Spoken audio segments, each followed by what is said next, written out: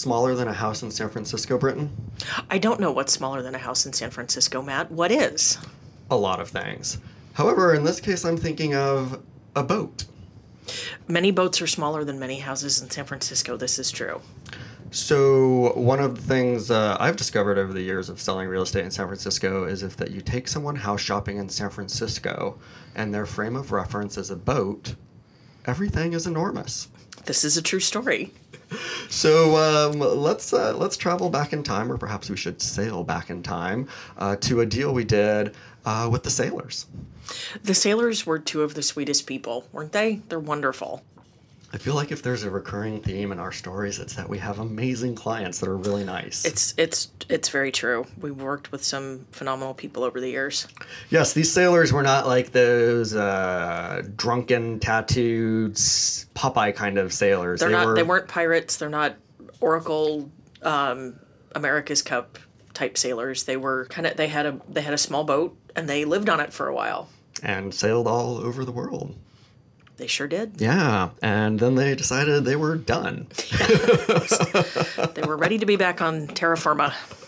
So, as is often the case, these were clients that were referred to us from some other clients. And, they came to us and they said, literally, like, we're living on a boat and we'd like a house. And we will take any house. We want a single family house, but we want a house. I believe one half of the couple really wanted at least a little bit of a yard. And that was part of what was driving the single family. Mm-hmm. I believe that's true. And because they were living on a boat, they were totally happy with one bedroom. If that, fit the numbers. And this was way, way, way back. This happened in, let's call it 2003-ish. So a very different market, and we won't even mention prices. Please don't.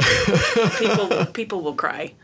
But one-bedroom homes are actually, I love one-bedroom homes. Little one-bedroom single families, I think, are just totally adorable. They're not a ton of them, but they're kind of sprinkled throughout the city. And, that was kind of a part of their search. We were looking out on the west and the southwest and kind of central parts of the city where you find most of our detached single families. And eventually we found one in the Sunnyside. We did, and it was so cute.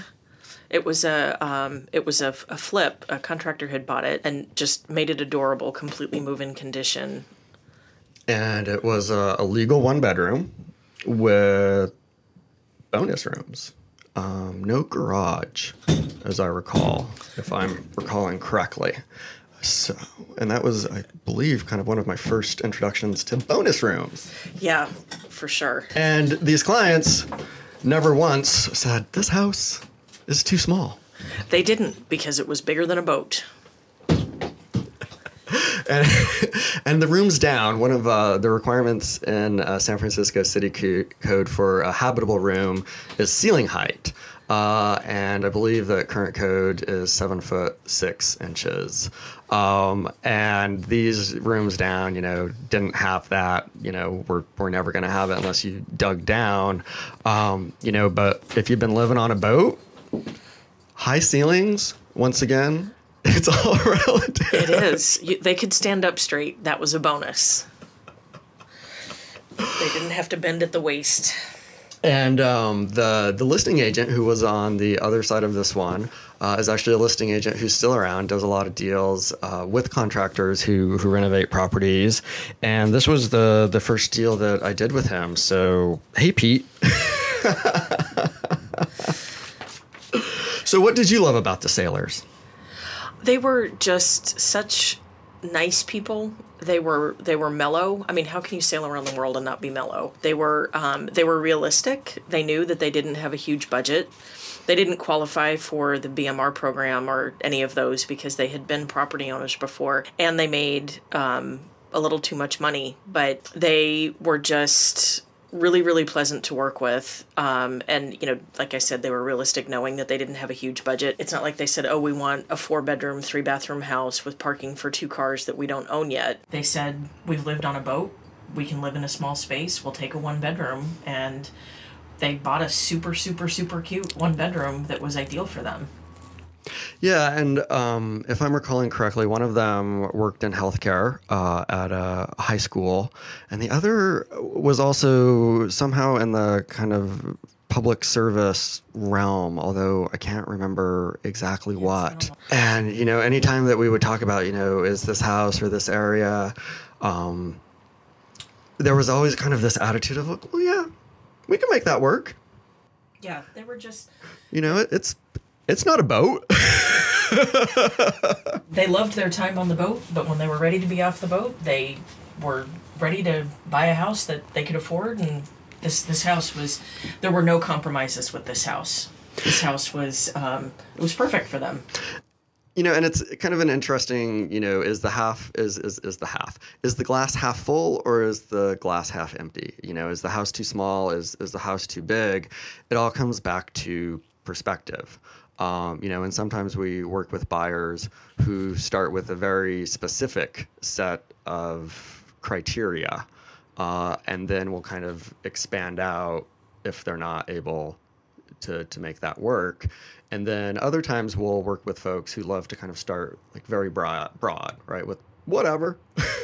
Right. And sometimes they stay with whatever, because that's really, what works for them. And then sometimes they kind of, start to narrow in and get more specific over time. And I'm curious if you think there's kind of a better approach. I think that varies by person, because in the same way that I think it depends on people's decision-making processes.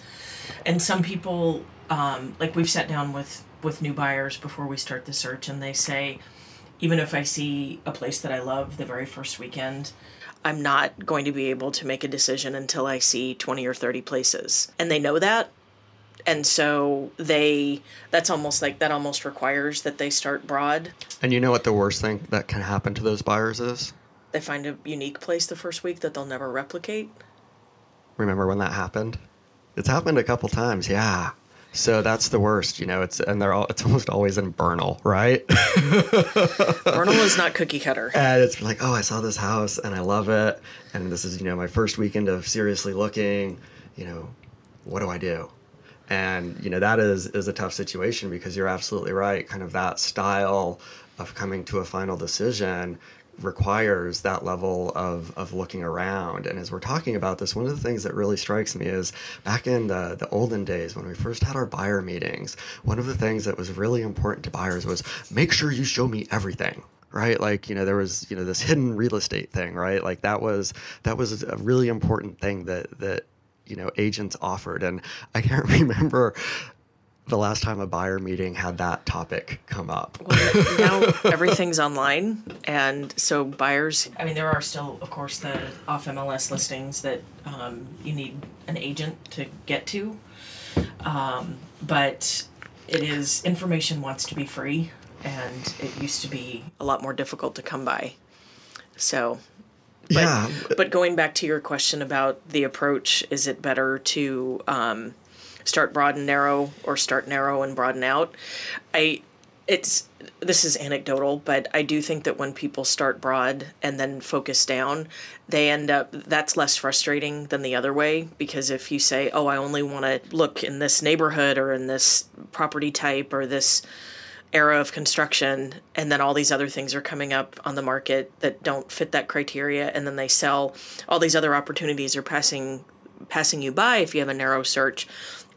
And then if you get frustrated and 6 months later you expand your horizons, you might look backward at the things that, oh, I could have had that. But if you start broad at the beginning, it seems like it might, you start to know what's out there much more quickly. And then you can decide, oh, I don't like that era of construction because the layouts were this, that, or the other thing. And you can eliminate things that don't work, but you're not missing things that might work because you have artificially narrowed your search. Yeah, and it's kind of interesting. I wonder if that's almost kind of the default for any buyer that searches anymore when you start on the internet at this point, which pretty much all buyers do. I'm curious if when they're setting up those initial searches, if they go broad, like show me everything San Francisco up to X, or if it's like I want a 3-2 in Westwood Park, and that's the only thing. I could see sellers really kind of tracking, their property type and neighborhood. We do that for a lot of our clients that are seller clients. But yeah. Yeah, no, it's the market education process is very different, and these days it's almost like show me less. Not so much show me less, but just show me the right things. Well, and also sometimes, occasionally, I'll watch an episode of House Hunters, and I always want to kill those people because they say, "Are we talking about the agents or the clients?" Oh, sometimes both, but the clients are like, "Oh, I want a house with a brick facade," and but it could be perfect on the inside. Is that different than a brick facade? No. Okay. Just with an accent. Nice. You're fancy. I know. So they want a brick facade. And, invariably one half of the couple is like, well, this isn't my style. And usually the wife says, oh, I want, just for an example, I want a traditional Cape Cod Mediterranean, I'm making this up, but people they'll say they want 3 different styles mushed into one. And then the other one will say, well, I want, traditional with an industrial feel or something, completely incongruous. And then they end up with, So I want to know, when they go to the pet store, they're like, I'd like a kitten with wings and a horn. I mean... Yeah. And it's kind of like someone watched the show and they're like, oh, there's different styles of homes and I want a federal with brick and that and shutters. And people are like, oh, I don't like the shutters. Take the damn shutters off. Right, you can.